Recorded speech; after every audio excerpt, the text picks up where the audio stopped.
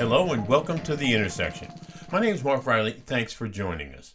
This episode looks at the issue of abortion from several different angles, from the leaked Supreme Court ruling and its potential consequences to ways around it, like the abortion pill, to what lawmakers can do to mitigate the decision if the final decision to kill Roe v. Wade actually becomes reality. We'll also look at Texas Governor Greg Abbott's decision to challenge his responsibility to educate the children of undocumented immigrants. Also, we'll look at a spike in COVID cases after the White House Correspondents' Dinner. And finally, we'll take a look at the case of basketball star Brittney Griner, currently languishing in a Russian jail. Lot to get through, but first, abortion. I don't know how many years ago it was when I first began to tell people that one of the biggest byproducts of presidential elections is the ability to appoint justices to the United States Supreme Court. I know then and I know now that it's not top of mind when most voters go to the polls. Yet now we know the true consequence of the 2016 election. And what have we got? Not just three conservatives, but people who lied during the confirmation process about upholding settled law, which would be Roe v. Wade. If Roe is overturned, it will be a short-term victory for the religious right. But you know what? They're not done. They're not done by a long shot. While beating back Roe will throw the question of abortion to individual states, that is not their end game. They want to outlaw reproductive choice in all of America, all of it. One way they may try is by trying to confer rights under the 14th Amendment of the U.S. Constitution to a fetus. That's right, the amendment that allowed black people to become citizens in America in the 19th century could be used to give those same rights to the unborn. If that is the case, aborting a fetus anywhere in America, that's right, anywhere in America, could become a crime under federal law. And if they pull that one off, guess what's next? Contraception. Never happened, you say? That's what a lot of people said about Roe. And remember that there was a time in America, a long time in America, when contraception was considered illegal and certainly against religious doctrine. Because you see, that end game, in my humble opinion, wants nothing less, the religious right does, than to remove the power of women to have sex without consequence. Let me explain what I mean. For men, with the obvious exception of rape, sex has been relatively consequence-free. There hasn't been the type of stigma attached to fathering children as there has been to being pregnant out of wedlock. The ugliness of having a child while unmarried was almost always attached to the woman. In most instances, that stigma lasted throughout a woman's life. Women's liberation and Roe v. Wade changed all that. Suddenly, women could choose to do what they wanted to do with their own bodies. There was the ability in a religious framework to have sex without consequence. Otherwise, why would anybody oppose contraception, which the religious right has done from the minute it became widespread? We must also look at the abortion issue in a larger context. The right wing has been hard at work in this country trying to take rights away from people. That would include voting rights, reproductive rights, obviously, LGBTQ rights, and a lot more. While progressive Democrats have conferred these rights, the right now wants to take them away. Make no mistake, they're getting closer and closer. And what of the opposition? Sadly, not that much. The Democrats that could checkmate the Supreme Court seem content to stand idly by and watch all this take place. They cry about not having the votes, about the filibuster, and all manner of we can'ts, while this effort to take America backward keeps going. There's a real possibility that women, far from flocking to the Democrats during the midterms, which most people think they will, they may just stay away, especially young women. Why? Out of disgust with the Democratic Party. That's the worst of all possible outcomes. The absolute worst. Remember, the U.S. Supreme Court is not omnipotent. The High Court passed both the Dred Scott and Plessy versus Ferguson decisions in the 19th century. It took black people almost another century to claw those rights back, and some might argue we still haven't finished. Now, the Democrats seem, and it's just my opinion, they act like a toothless party, a toothless majority party. Let's be clear about that. They did the same when it came to the twin voting rights bills that never got enacted. Even cynics who vote Democratic cannot say that they've done enough, and the best they can hope for is millions of angry women coming out to wreak vengeance on the GOP. And that might not happen. Don't bet the store on this. That, by the way, along with sending out copious emails begging for money. And I mean, my inbox is full every day of different Democrats asking for money and warning of the dire consequences if the Congress flips to the Republicans. And it is a dire consequence. But the bottom line is the Democrats haven't done anything to earn it. Never mind money. They haven't earned people's trust. They haven't projected a vision for their party and for the country. And they just have kind of acted as though you got to vote Democratic by default. You know, the "we're not Trump" thing, which Biden got away with, but it's not going to last forever. And it doesn't seem as though they know the meaning of the word or the term play hardball. And all the while, people like Clarence Thomas, of all folks, lament the declining respect for institutions and the rule of law. When he talks about institutions, he's talking about the one he sits on, the United States Supreme Court.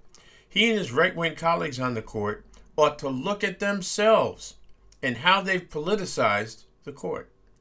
As I've said before, it's not the first time, but why don't we look at what the end of Roe v. Wade would look like if it applied to men?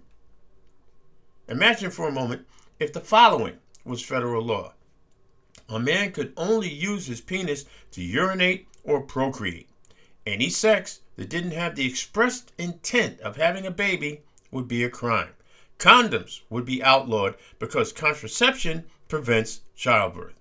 We all know, at least I hope we all know, how absurd this sounds. Yet I submit taking away a woman's right to choose what to do with her own body is equally absurd. Therefore, I believe any and all options in response to this ruling, should it be final, ought to be on the table. That would mean getting rid of the filibuster, which Democrats say they can't do, and if not, adding 4 new justices to the U.S. Supreme Court. People scream and shout about this. Oh, we can't do this, we can't do this. But it's about time lawmakers, and yes, President Biden, show some seriousness in protecting a woman's right to choose. There are 2 other elements of this abortion brouhaha that are also being scrutinized. First, the leak itself. Chief Justice John Roberts has begun an investigation into who gave the draft opinion to Politico, who, by the way, did a first-class job in reporting this story. As they say in the Bronx, as far as an investigation is concerned, good luck with that. My money would be on them never finding out. For a minute there, the right was far more concerned with the leak than the actual draft decision. There's little doubt the leak has thrown the court itself into turmoil. Some people seem to think the investigation ordered by Justice Roberts will, in fact, uncover the leaker. Maybe. I'm subject to being convinced, but regardless, the damage to an already politicized court has already been done. In allowing Samuel Alito to write a majority opinion that is at best condescending toward women, the court majority showed its true political colors. For those lawmakers who support a ban on abortion, there's still one large impediment. And it is a large impediment. That would be the so-called abortion pill. It's been approved by the Food and Drug Administration since the year 2000. Without getting into how it works, it's been the bane of states that have passed strict anti-abortion laws. They tried to criminalize use of the pill, banning shipments or prescriptions to their states. Yet, where there's a will, there's a way. Women have accessed the pill online from foreign distributors that cannot be touched by American laws. You can expect the use of the pill, which as of 2020 constituted 54% of all U.S. abortions, to skyrocket in states that will use the end of Roe to literally ban all abortions. So for now, the nation is in a state of flux, as the Supreme Court ruling on Roe v. Wade won't be out for a little while. One thing, however, is certain. The leaked draft of the opinion on Roe will reverberate throughout the country for some time to come. Up next, the governor of Texas wants to challenge the law that mandates education for the children of undocumented immigrants. Has Greg Abbott no shame? This is The Intersection. Wherever you are, stay tuned to The Intersection with Mark Riley.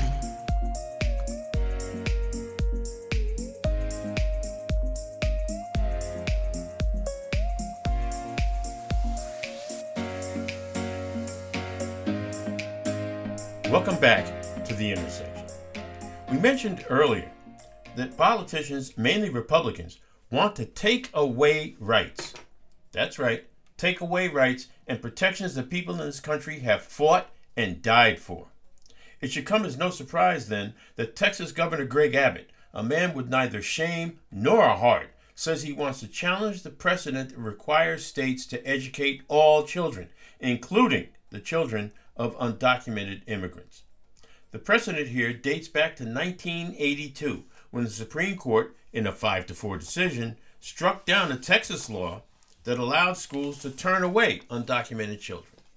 It's withstood several challenges, but things are different now.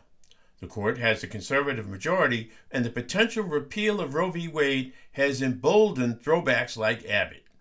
He argues the recent surge in migration across the U.S.-Mexico border, which, by the way, is no longer limited to Mexicans, has made educating these children financially unsustainable.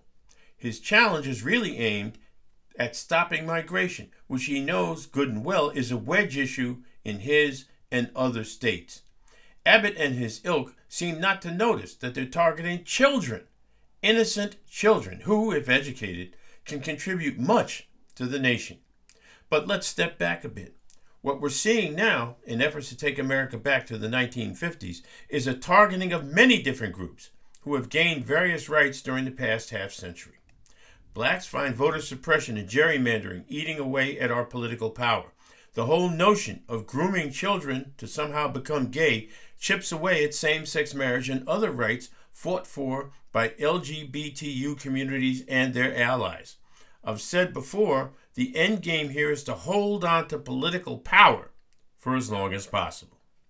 Republican politicians believe snatching away rights from the other will keep their political position secure when all else fails, all else being ideas that actually empower people.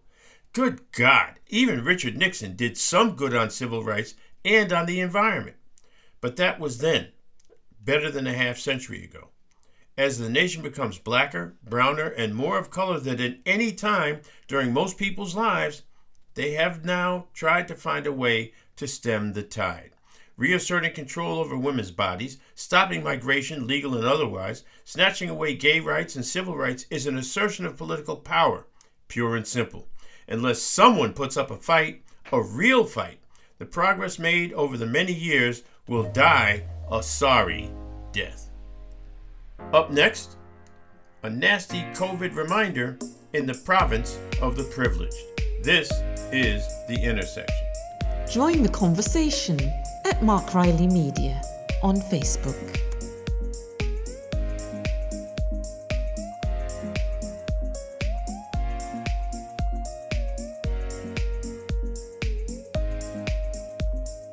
Welcome back to The Intersection.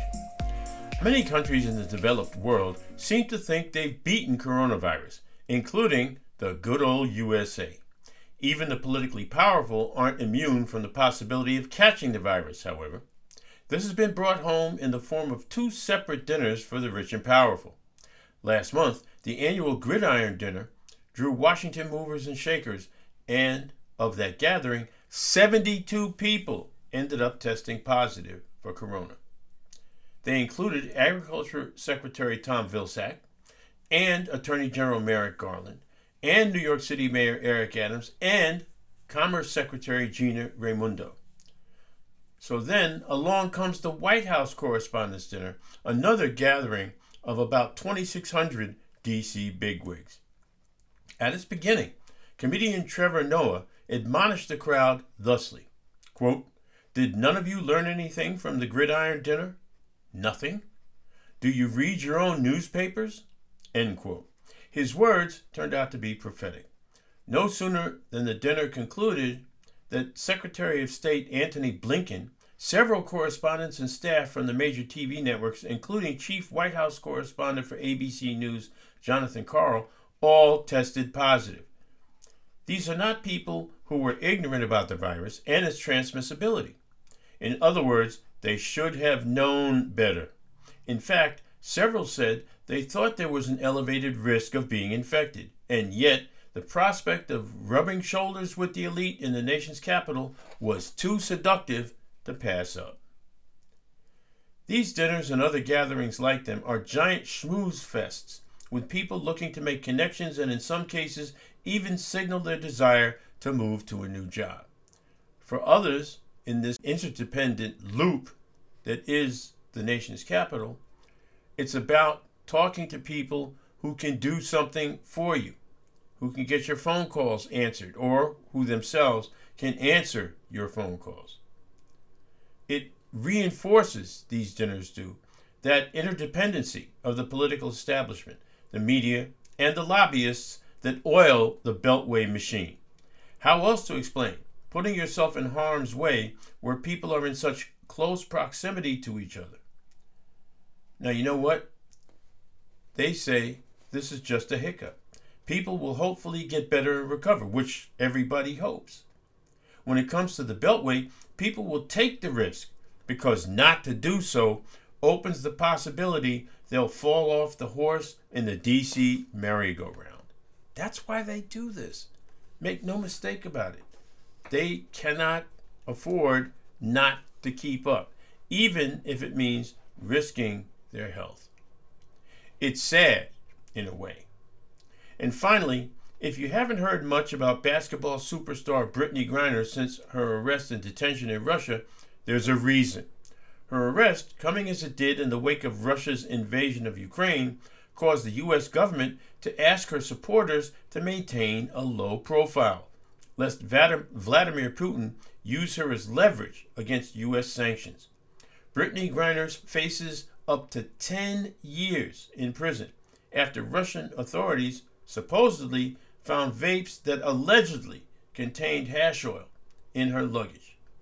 The idea that any country would use a human being as political leverage, quite frankly, makes my skin crawl. That Griner is both black and openly gay make the possibility of her incarceration all the more frightening. Thankfully, after initially maintaining a low profile, the U.S. government has gotten off the dime, and there are rumors that Putin is ready to negotiate for her release. As it stands, she hasn't even been charged with anything, and former UN Ambassador Bill Richardson has agreed to work on getting her freed. Let's hope she's back in the States, and very, very soon. Thanks again for listening to this episode of The Intersection. The executive producer of the broadcast is Ms. Kim Jack Riley. Music is by Eric Lund. Until we meet again, please stay well.